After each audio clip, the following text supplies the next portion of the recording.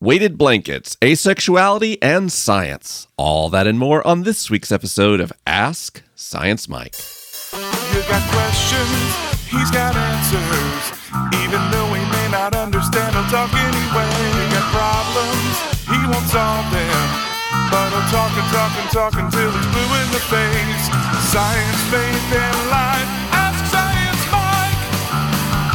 Well, welcome back to Ask Science Mike. This is a weekly podcast where we believe that every sincere question deserves an honest and non-judgmental response. I'm Mike McCarg, the Science Mike of the title.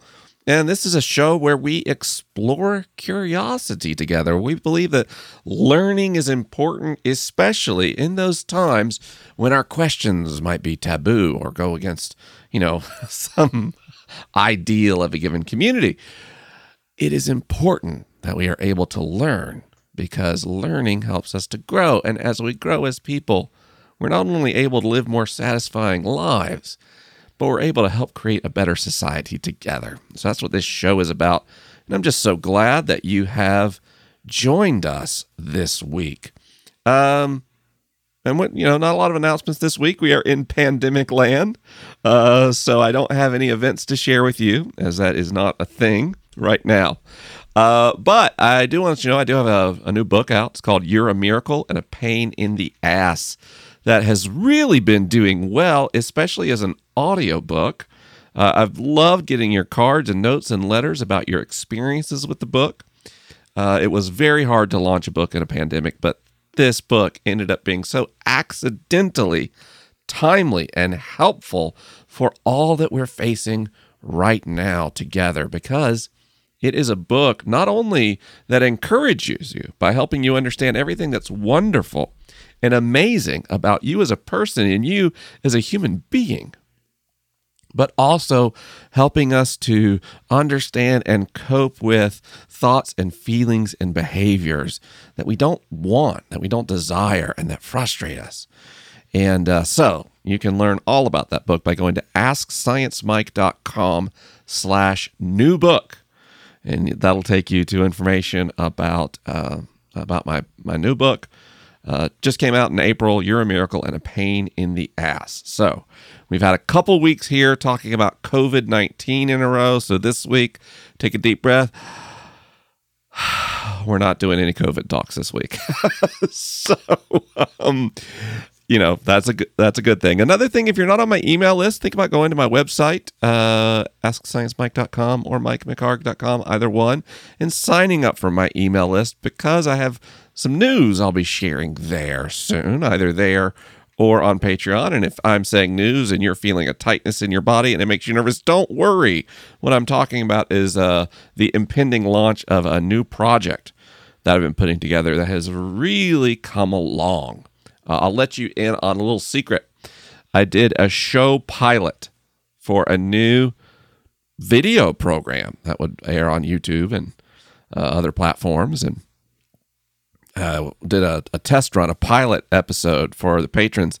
Learned a lot, got a lot of great notes and great feedback from the Ask Science Mike patrons, and so we've taken those insights and retooled it, and we're going to launch a new show very soon that I'm just totally psyched about. I have been studying and working and learning all about cameras and lights and all the things that I'll have to do myself because we're in a pandemic. And, it's been really fun to figure out how to collaborate on a show together with people while social distancing and physical distancing. I'll have lots of stories to tell there. I'll tell you one really fun one was working with a director over a video chat to try to figure out how to handle the lighting and camera setup. That was a wild time. I'm telling you, we will have lots of stories, all of us, about COVID-19 and what this has been like for all of us. And some of those stories are fun. Not all of those stories are sad or difficult. And I wonder if maybe sometimes it would do us well for our own mental health to simply remember those things that have been fun or interesting or unique in this very difficult period in history. So related to that, there will soon be a new thing you can do on AskScienceMike.com. and that will be sending in video questions. And we will need your video questions because, people want to see your face when you ask a question.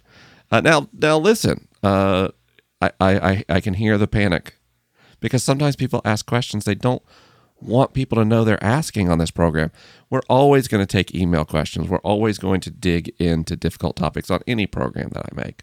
So don't worry, that'll be there too. But if you're asking a question that you don't mind putting your face on, it certainly would be a fun way to contribute. So watch out for that and continue to send in your questions as always via AskScienceMike.com, where you can send in today a voicemail question or an email question, and then soon in the future, a video question as well. Ooh, so fancy. Okay, well, what do you say? Let's get it started.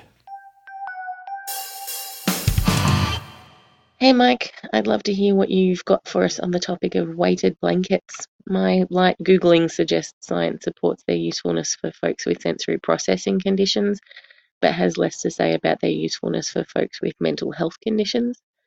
Like you, I live with CPTSD, and like so many of us these last few weeks, I find myself without access to a lot of my usual sources of comfort. And that's led me to consider this option as a possible tool in my collection. And I know that you like to stick to studies and facts where you can, but I thought given your various health issues, this might have been something that you'd given a try. So if you've got some, I'd be so happy to hear your anecdotal evidence as well. Thanks so much for your work, which has been really meaningful and valuable to me for years now.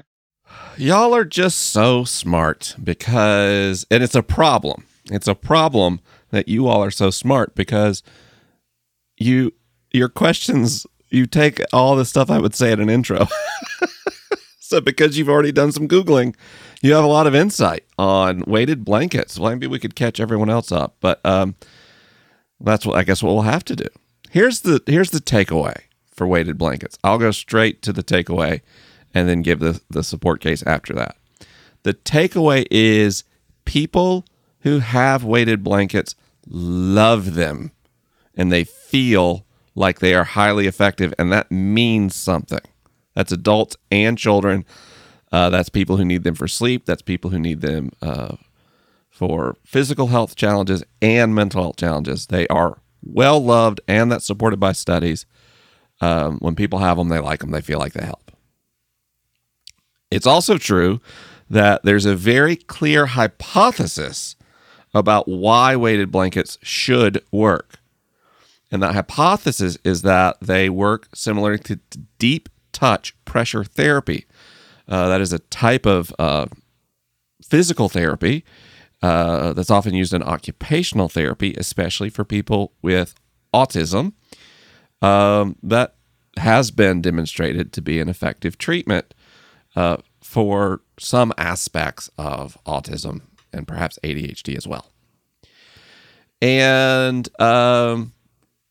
based on the findings of deep touch pressure therapy, weighted blankets have been used by occupational therapists for some time, especially for children with autism, but other case profiles as well. But that's where the good news kind of ends, because although we understand why they should work, we do not have studies about whether they work or not.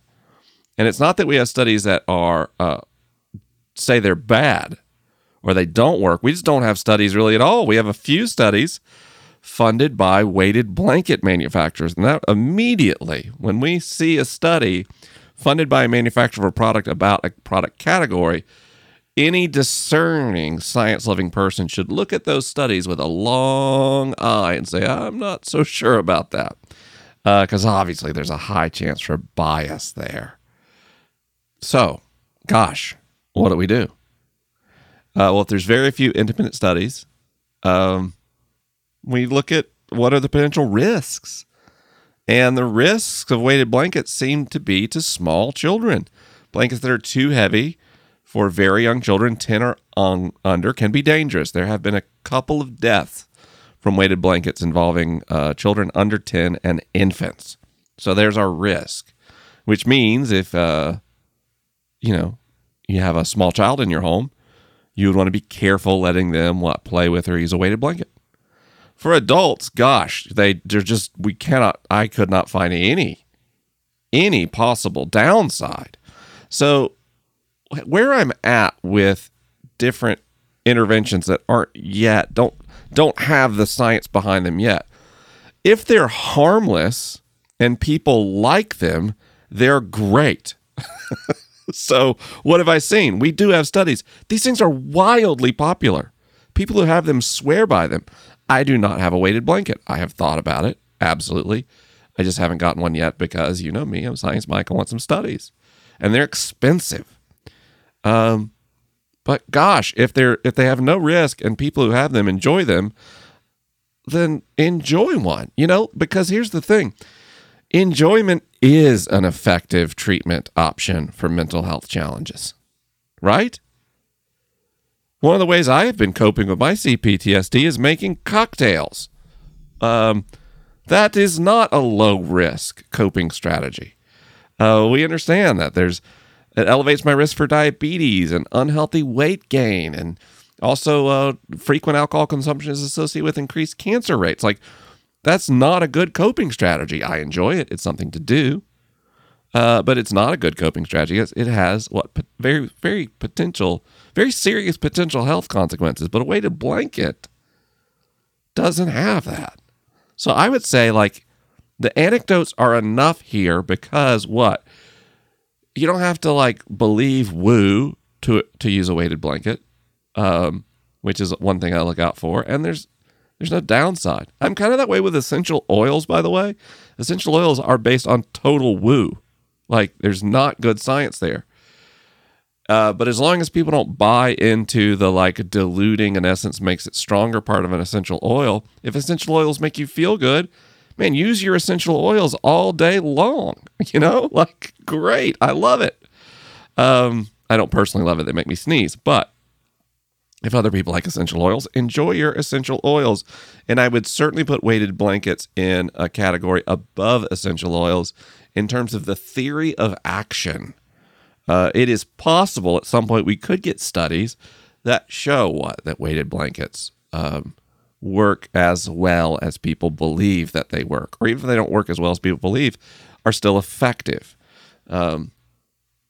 It's not just the public that loves their weighted blankets. I've seen doctors and therapists and occupational therapists also say that these are invaluable tools in their arsenal. So as long as it's not putting you in dire straits financially to get one, and as long as you're controlling for the risk factor for small children and infants, then absolutely I think a weighted blanket could be a great tool in your mental health toolbox. What if I told you that there was a way to get the mental health support that you need to thrive from the comfort of your own home? Well, then my sponsor, BetterHelp, would mean that I could tell you absolutely there is. I'm so proud to have BetterHelp be a part of this program and making it possible, because BetterHelp is an online counseling service with over 10,000 licensed therapists, where over 1 million people have signed up to get online therapy. I love it. I don't have to find a parking space. I don't have to drive across town. And in this time when we're social distancing, I can continue to get the therapy that helps me face my life challenges. BetterHelp is affordable. It's a low, flat fee for unlimited counseling via text and regular phone or video chat appointments with your therapist. It's effective because it's actual therapy here. It's convenient because you get to be at a time and place of your choosing and a pace of therapy that works for you. And it is professional. You are working with licensed, accredited professionals. The way it works is you go to betterhelp.com/sciencemike, where you get 10% off your first month's service. And they'll, after you fill out a little questionnaire, the team at BetterHelp will connect you with a counselor that you're going to love. And if for some reason it doesn't work, and it doesn't always work, not every patient is compatible with every therapist, BetterHelp can assign you to a new therapist for no extra cost and no extra effort on your part. So why not join the over 1 million people who decided to get help and feel better by going to betterhelp.com/sciencemike today. Our next question came in via email, and it reads, "Hello, Science Mike. I have a question that has been on my mind for quite some time, but I've not been able to find many books or articles talking about it. Maybe I'm just bad at searching, but I feel confident that my question is safe here, so I decided to send it your way. I have recently realized that I am asexual, but I have trouble finding pride in embracing that identity because I wonder if my orientation is mostly a result of my traumatic upbringing. I was raised by extremely fundamentalist parents. My father was our pastor, and my mother homeschooled us. Sexuality was not talked about ever. It was so taboo that it was treated as almost non-existent. Anything remotely connected to sexuality was simply silenced. For this reason, I came to the realization of my orientation in a backward fashion. First, in college Bible study groups, hearing that other people struggled with sexual feelings, and later coming to believe that sexual feelings were natural and healthy, but knowing I still did not have them. The fact that my childhood friend, who comes from a similar background, also considers herself asexual adds to my theory that we may have been somehow conditioned to be this way. I mean, what are the chances that we would both just happen to be asexual? So my question is, do you know of any studies or other writings about asexuality and trauma and how they may influence each other? Can your orientation come about as a reaction from external sources, or is that not how it works? Could it be some of both? I guess this boils down to a nature versus nurture question, so there may be no answer to my question. However, I so appreciate your work and insight into human stories that I would love to hear any thoughts you may have. Thank you so much for just being you, Ellen." Well, Ellen, the first thing I would like to say is that I am sorry for what you faced in your life, the challenges in your family system and in the culture that you grew up in that has caused the process of you growing to understand yourself and your sexuality to be challenging and fraught with difficulty. Another thing I'd like to say before we dig into your question is that you're not alone here. There's not only a lot of LGBTQ plus folks that listen to Ask Science Mike, there's a lot of specifically asexual people. And so I saw in your question this notion of how likely could it be that this friend and I both just happen to be asexual. Well, I would tell you that I've talked to hundreds of people in this audience who identify as asexual, that it's common that a lot of people identify as asexual. It's not bad or wrong or strange. And so as we kind of dig through these questions that you've asked, can asexuality be related to trauma? Absolutely. Sure. Does that mean asexuality is not real or always related to trauma? Absolutely not. I think maybe let's talk about orientation in general before we return to some of your specific questions. Because when we talk about nature versus nurture, number one, those questions are always complicated. And number two, they are irrelevant in matters of our sexuality. I believe they are utterly irrelevant. Why? Because our orientation, the label, the ideas, the metaphors we use to relate to the ways that we experience sexual arousal, sexual attraction, and sexual intimacy. Our orientation is the way we relate to our sexuality. It is the means by which we understand and know ourselves. Your sexuality is about you. It's about you understanding you. It's about you being empowered by you. So guess what? You get to label yourself in the way that feels best or most right or most accurate for you, regardless of how it works. And guess what else? You and anyone else can change the label they apply to their sexual orientation at any time for any reason. Research tells us that people's sexuality is fluid and changes over time. And so why wouldn't the labels we use to describe our sexuality also change over time if that feels right to us?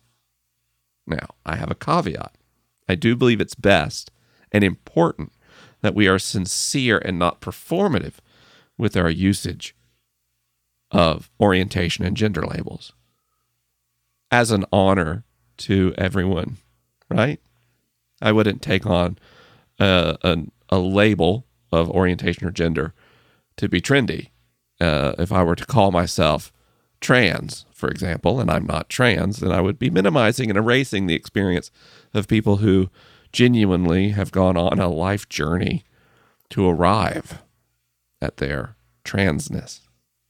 And so, again, I think sincerity is important, but that aside, anyone can change their orientation at any time. And so, of course, our orientation has to do with our upbringing, because our upbringing is part of who we are as people, both the things we loved and the things that we overcome. And Ellen, in your question, I hear that you overcame challenges, and good for you. I am so proud of you.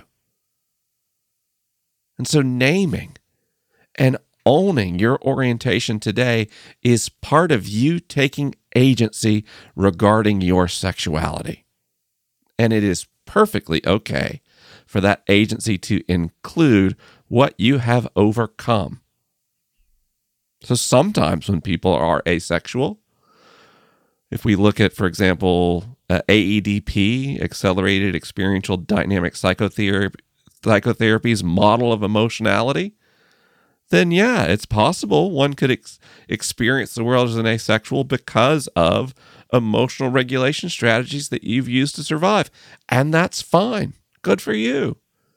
Some people who identify as asexual, they go through trauma therapy and they find what? There's a lot more arousal and sexual feelings there than they ever thought possible because they were stigmatized or shamed over notions of sex and sexual arousal as children. And so their nervous systems learned to suppress that. And so those people might move into some other orientation label. They might not. They might remain asexual. They might figure out that they're not interested in sex with other people, but they have sexual feelings and sexual arousal. Other people don't. Other people are just asexual. That could be psychological in origin. It can be biological in origin. It can be both. What matters, what is important, is not whether your orientation comes from a reaction to external sources or not. What is important is that your sexual orientation makes you feel empowered. It makes you feel in control of your body. It makes you feel like you have ownership over your feelings. And sexual arousal is one of our feelings. You're okay, Ellen. You're good. Like every person of every sexual orientation, the way you relate to your sexuality is just fine as long as you do not violate the consent or body autonomy of other people. That's it. That's the boundary. So, if you identify as asexual today, do so powerfully. And if you still identify as asexual 70 years from now, I celebrate that. And if you realize at some point later Oh gosh, there's more to it. Of course there is. Nobody perfectly conforms to even the myriad of sexual labels for orientation that we have created today. We are all so different. You know, I am a cisgender man. But I'll tell you the truth. I've read I think every possible label for orientation. None of them feel like they fit me. Just none of them. And I've read hundreds. None of them seem just right for me and the way I experience the world. And so I've learned that these words are just metaphors that we use to navigate our life experience. That's it. And this to me is the beauty of the LGBTQIA plus community. Because in their exploration of who they are, in their advocacy, in their right to be who they are, we all learn that our older ways of speaking of sexuality, they're limiting and confining for everybody. They're limiting and they're confining for everyone. I mean, my gosh, what is it? What is a straight person? What even is that? I don't understand. Ellen, I just celebrate you being you, owning you, and caring for you.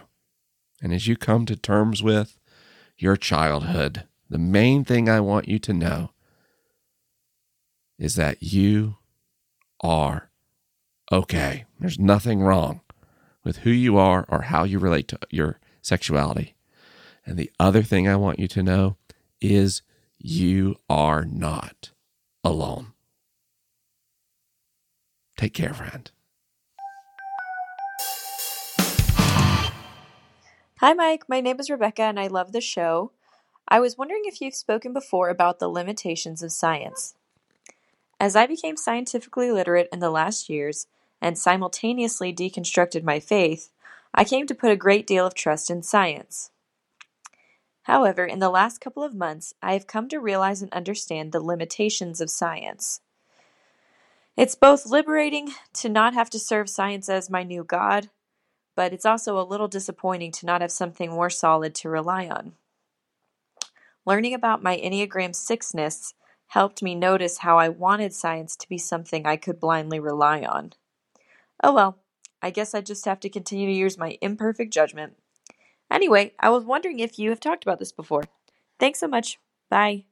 I am almost certain I've talked about the limitations of science before on this program, but I don't know. I don't know the back catalog all that well. I just talk every week and then forget about it.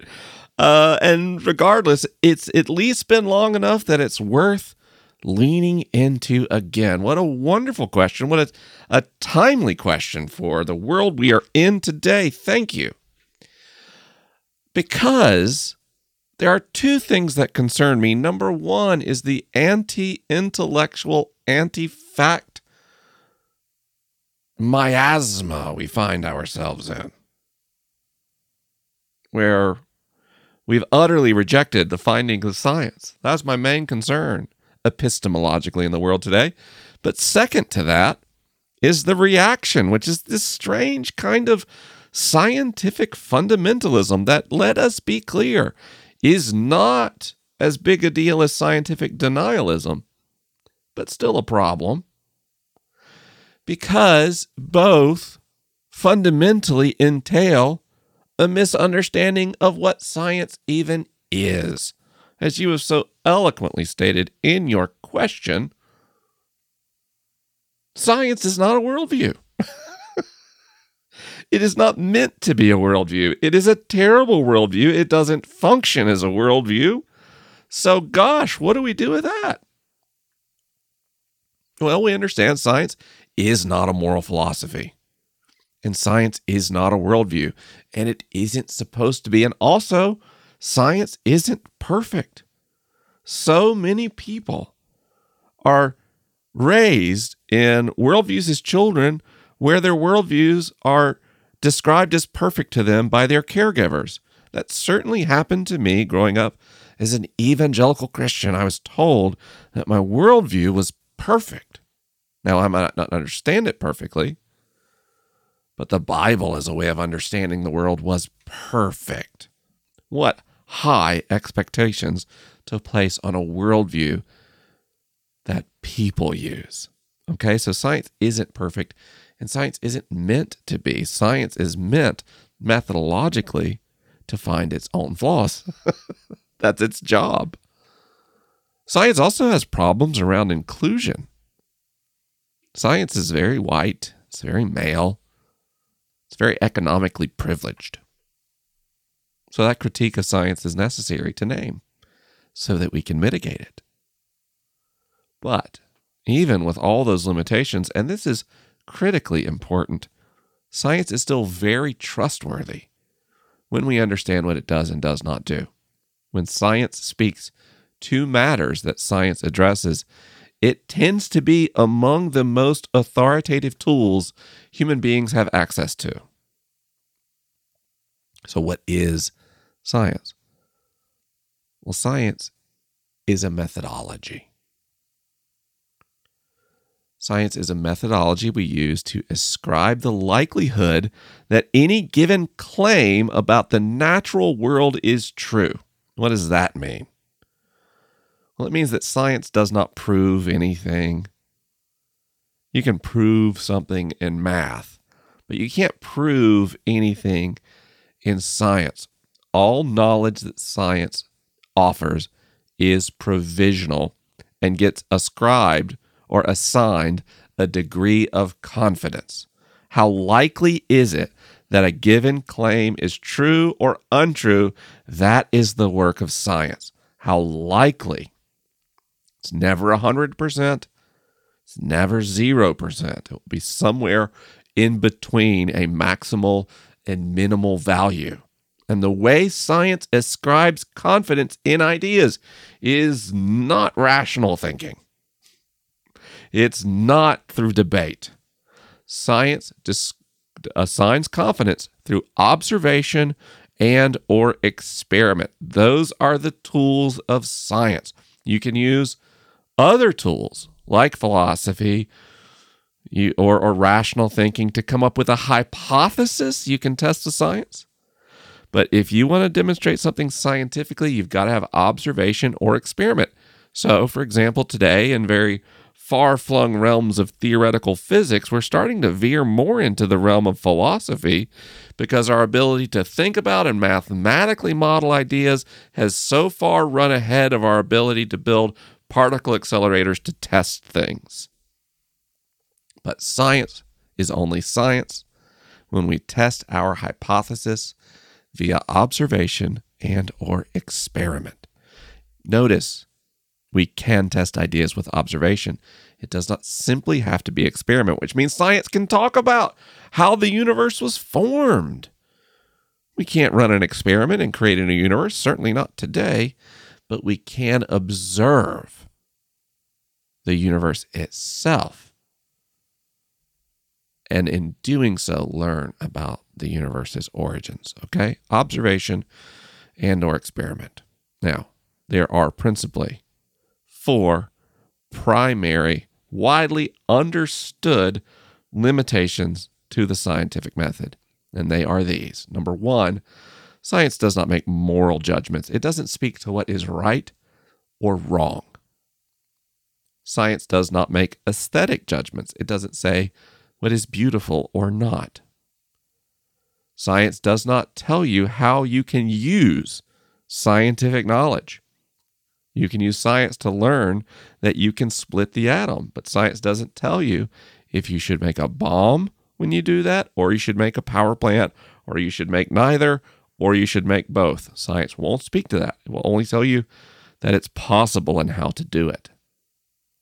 And finally, science does not draw conclusions about the supernatural because by definition, the supernatural doesn't get observed and does not show up in experiments. Okay. Now, some people would then presume that the supernatural does not exist, and that is a valid presumption. However, it is not a scientific presumption. You are using a worldview and a moral philosophy and an epistemology to make that ruling. And that's an important distinction. Now, I'm a person that tends to be pretty skeptical about the supernatural. But my skepticism, although based in science, it is not a scientific claim. And I want to be really clear about that. And I don't think that's like science PR. I actually think that's really, really necessary. Because it's the same grounds by which I say science, hasn't made a ruling or ascribed effectively a probability to something like M theory, of a modern variation of superstring theory. Because what? There's no experiment or observation there yet. There's just mathematically informed philosophy. And I think that's what lets science work so well, is tightly confining science to that which can be observed or revealed via repeatable experiment. I hope that answer helps. Okay, one more question this week. Here it goes. Hi, Mike and team. Long question here. Sorry about that in advance. But it's about taking a second detailed look at vaccines. I know you answered an anti-vax question way back in 2015, which was great. And I also know the anti-vax movement seems very easy to scientifically dismiss. I hold that view and agree with your previous episode on the subject. However, today a friend of mine made some alarming claims about vaccines that had me scratching my head. Things that I'd never heard before and that are not the typical anti-vax arguments. He said things like, there have never been proper double-blind studies done on any vaccine, that only 1% of vaccine reactions are reported by doctors, that 2 to 10% of vaccinated people still don't make antibodies, that vaccinated people can still carry and spread the disease they were vaccinated for, and that studies are not being done to look into vaccines causing inflammation or increased aluminum in the brain, potentially causing Alzheimer's. He gave this video as a source, and then there's a link to a YouTube video, which I will not have in the show notes of Ask Science Mike this week, because spreading conspiracy theories is precisely how they spread. Anyway, back to the question. It seems to me that the main issue here is trust. My friend and the doctor in the video both seem to look at personal experience of patients and certain statistical correlations and have decided that the mainstream medical community must be corrupt and are hiding some big conspiracy. Yet, when I look up pro-vaccine documentation, all I see is the words, there is no evidence, but I've never seen any documentation of the details of the studies. So in a source like the New York Times or Bill Nye, or even you on your show say there is no scientific link, there is still the question of, can I trust that source? So after all, my question is this. How can we trust that every vaccine is as beneficial and effective as another? I think this is especially important in an age where nuance is often ignored in favor of general statements and when legislation is beginning to crop up that would mandate all vaccines.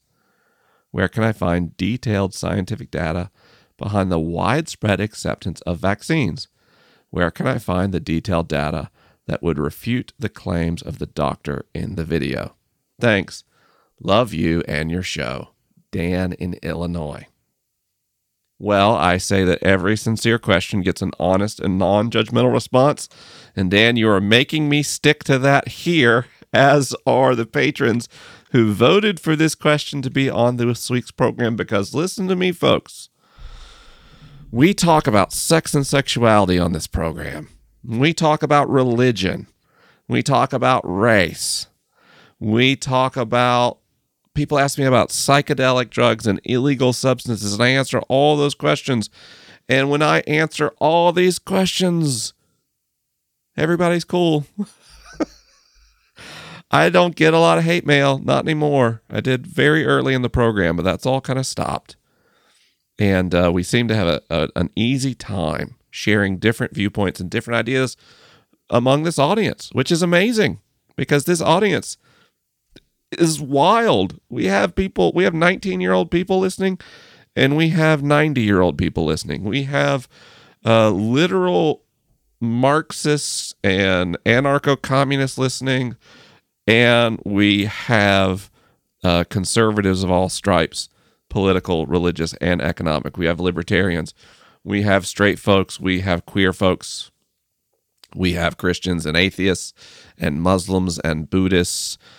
I mean, it's a cornucopia of human beauty in this audience. And the only time my inbox, both digital and physical, explodes is when I touch anti-vax questions. And so guess what? I'm going to answer this question, and I'm going to get a lot of mail. And I'm going to get a lot of newspaper clippings. And I'm going to get a lot of links to YouTube videos. And here's the thing. Personal friends this week are going to call me and talk to me about my troubling views on the anti-vax movement. So I am buckling my safety belt and strapping in because I have to offer not just a non-judgmental response, but an honest one.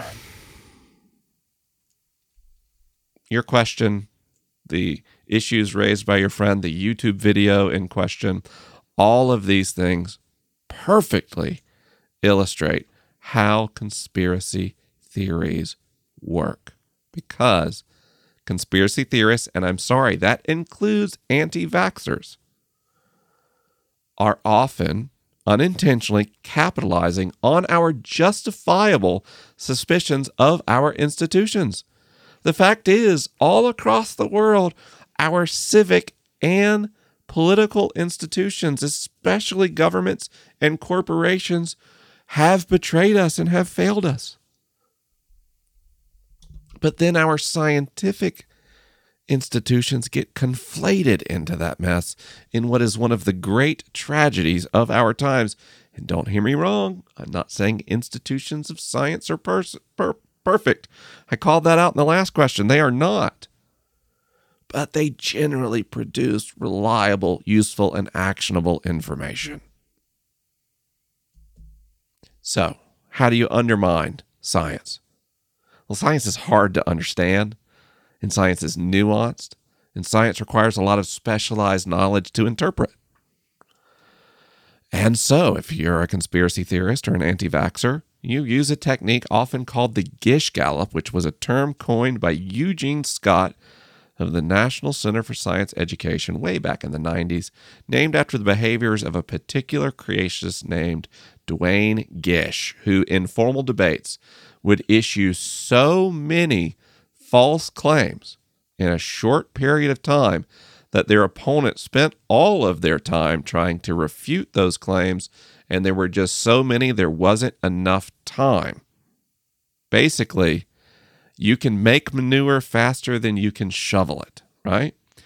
And so if I watch that video, and I watched that whole video by that doctor, and it is packed with dozens of misrepresentations or misinterpretations of scientific fact and medical literature.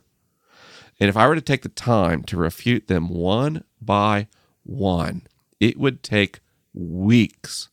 And in the meantime, your friend and other people who are anti-vaxxers will have an avalanche of even more low-quality claims for me to debunk.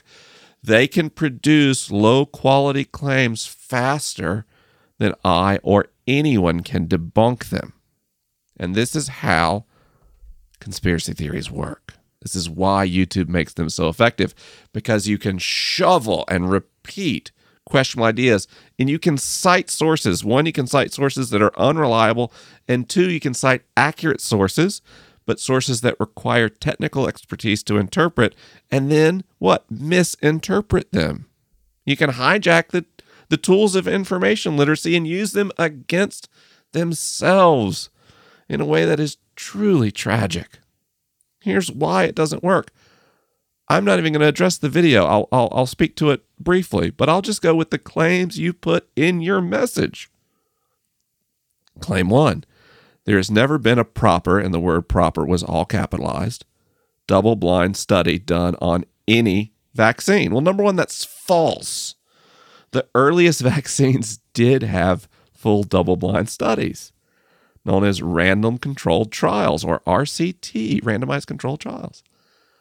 But once you have a vaccine that works and gets rid of a disease like measles or polio, it's actually unethical to get a control group of children who doesn't get that vaccine because you potentially expose them to what?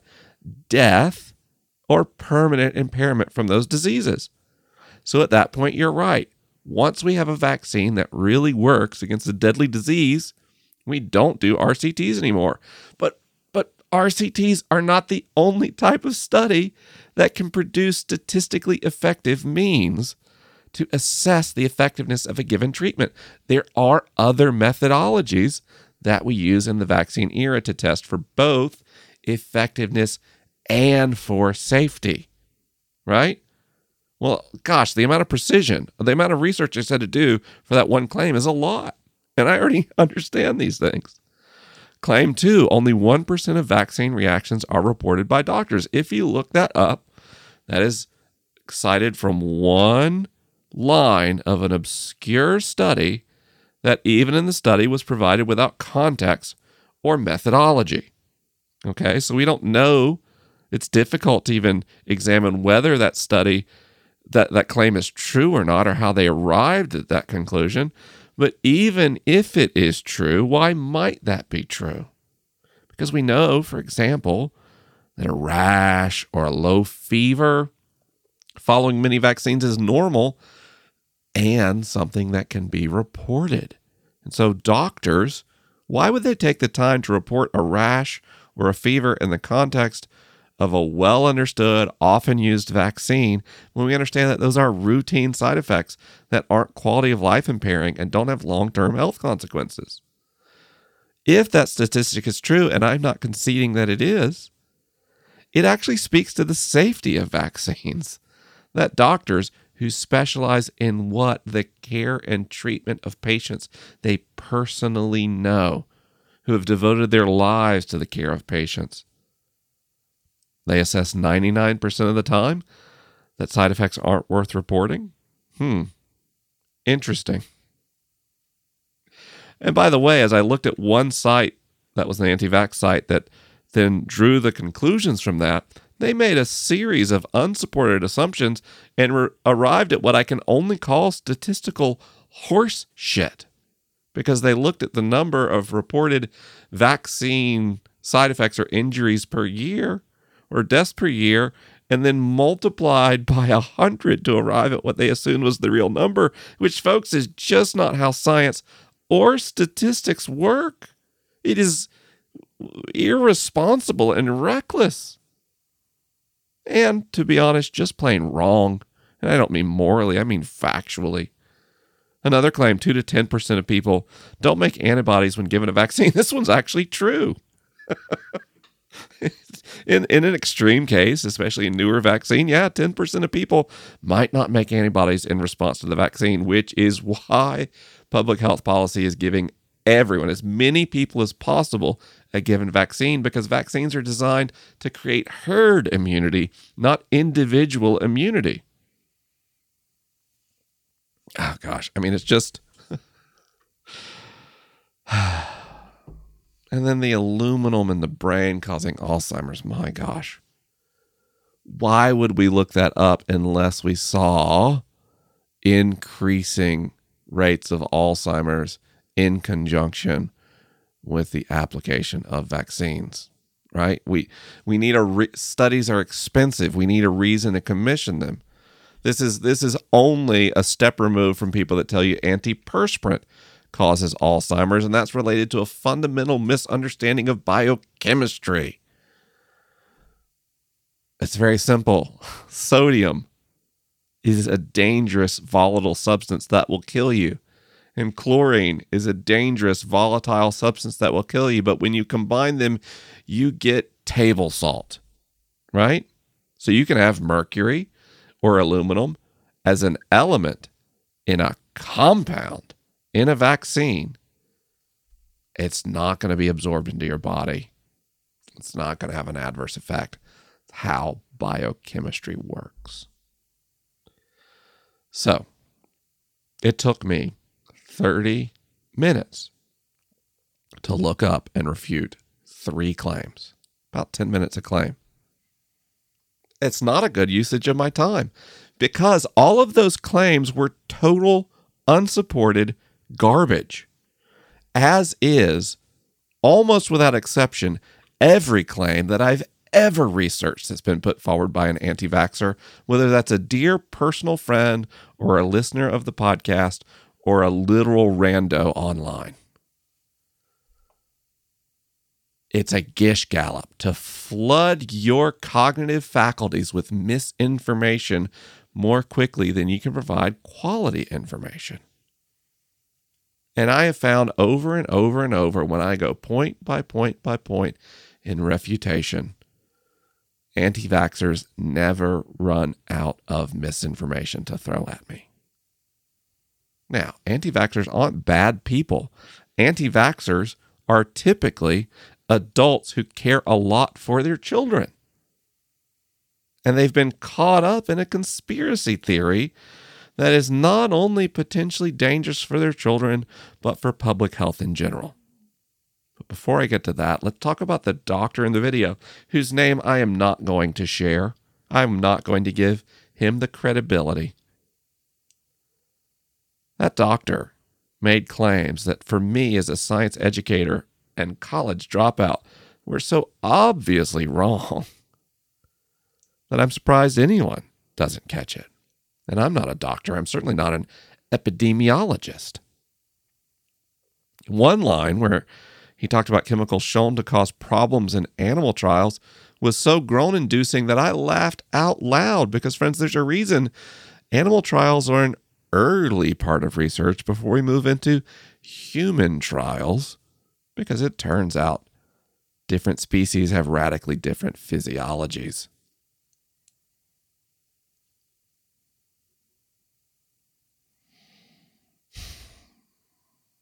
Doctors are not epidemiologists, and doctors are not virologists, and doctors are, listen to me, less qualified to speak into those matters than are virologists and epidemiologists.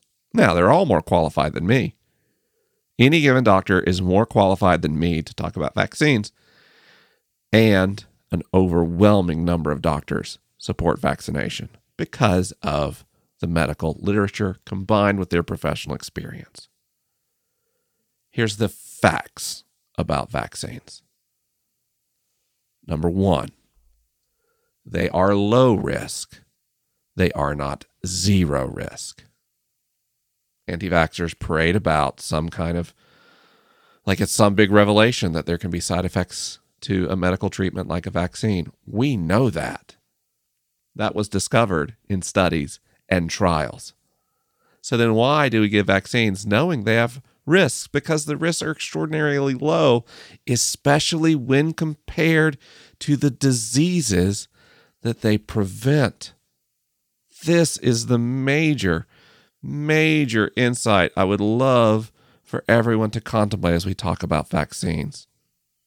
I've got a link to an article in the show notes on this episode that looks at the effectiveness of vaccines over time. I'd encourage you to go have a look at Figure 2, which is the global annual reported cases of measles from 1980 to 2012.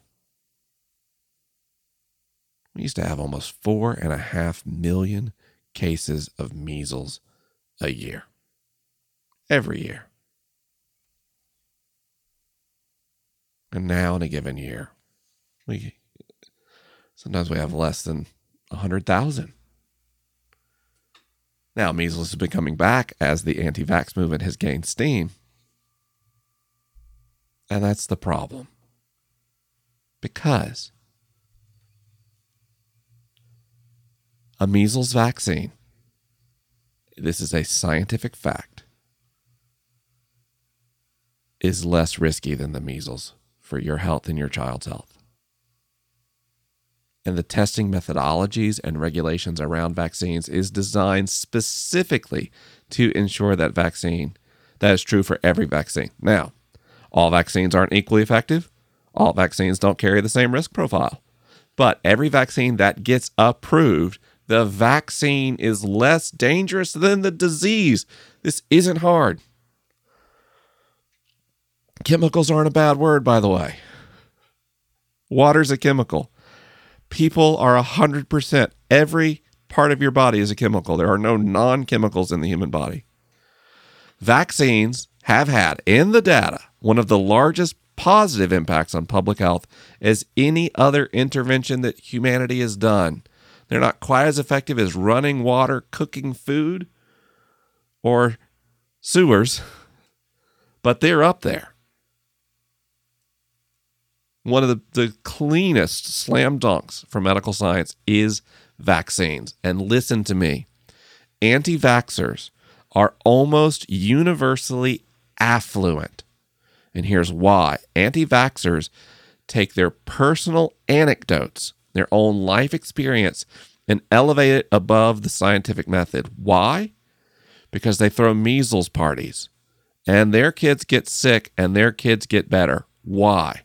Because of their resource access. Poor communities and immunocompromised people are the ones who benefit the most from vaccines. Because we're seeing it right now with COVID-19, friends. When people have access to good medical care, diseases aren't as dangerous. But not everyone has access to good medical care.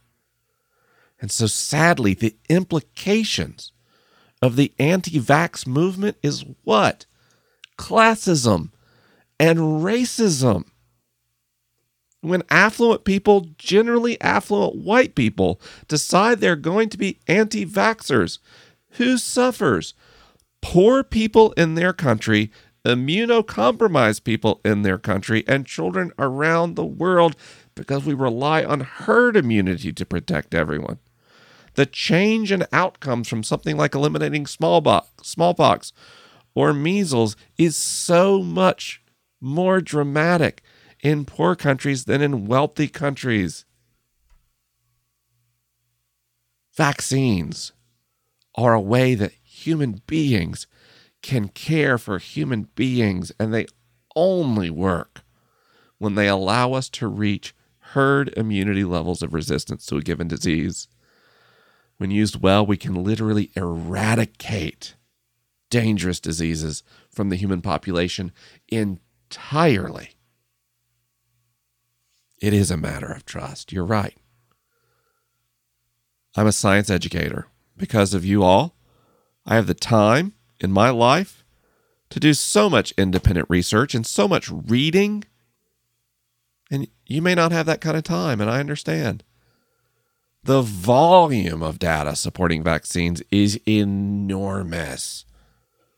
Enormous. Where would you find it? In university libraries all over the world, in many cases available in digital formats.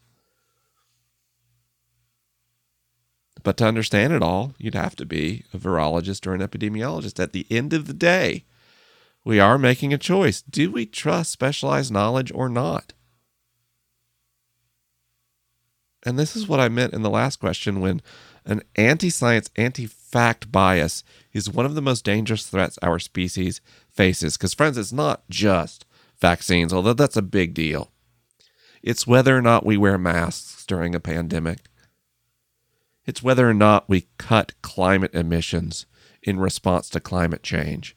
The anti-fact orientation, so common in the world, but especially in the United States, potentially represents an existential threat to human civilization. I know less about vaccines than virologists and epidemiologists, and unless you're a virologist or epidemiologist, you understand less as well. So, of course, we should be informed, and we should do our homework, and we should understand that unless we're in a field of specialty, We're simply not qualified to refute the claims of a virologist or an epidemiologist. That doesn't mean people of all specialties shouldn't be held accountable. They should. It's why independent media and reporting is so important. It's why the problems we have with reproducibility and in scientific research is a massive problem. The bias against producing and publishing negative results is a massive problem. Things that should be reformed in the sciences. Science absolutely needs its own reformation. But just because science has problems doesn't mean everybody with a camera on YouTube should be trusted in matters of climate and public health and pandemics. Y'all, listen to me. This stuff is dangerous, and I'm sorry. I'm sorry if your child suffers from a health consequence that you ascribe to a vaccine. I truly am sorry for the emotional turmoil that you face. Or if you have a friend who has a child who they believe is suffering severe impairment from a vaccine, I'm sorry if your child has autism and you believe it is from a vaccine. But as an actual autistic person, you're not doing me any favors, and you're not doing your child any favors, and you sure aren't doing poor people around the world and in your community a favor by bypassing one of the most proven and evidence-based medical interventions in the history of the human species.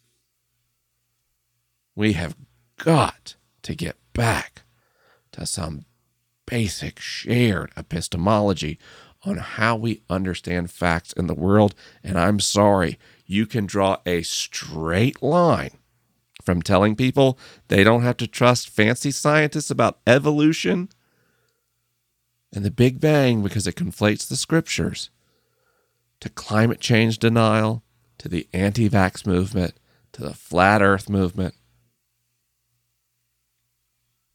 It's all the same fundamentally flawed epistemology. That's why I'm a science educator, friends. That's why the show Ask Science Mike exists. I grew up with a warped and broken epistemology. And it wasn't trivial.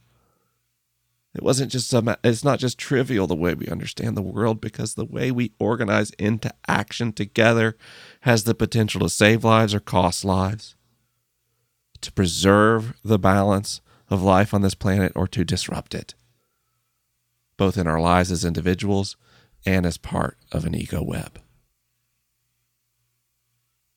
That's why I'll be here every week to talk to you about your questions and your curiosities. And sometimes those conversations are hard, like when we talk about the anti-vax movement.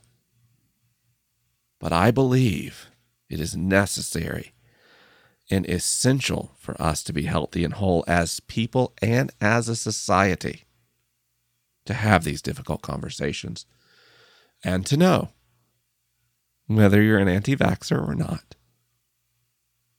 I still care for you. I still support you. And I still hope that you and your family are happy and healthy and safe and well. Thank you for listening, my friends, and I'll talk to you again next week.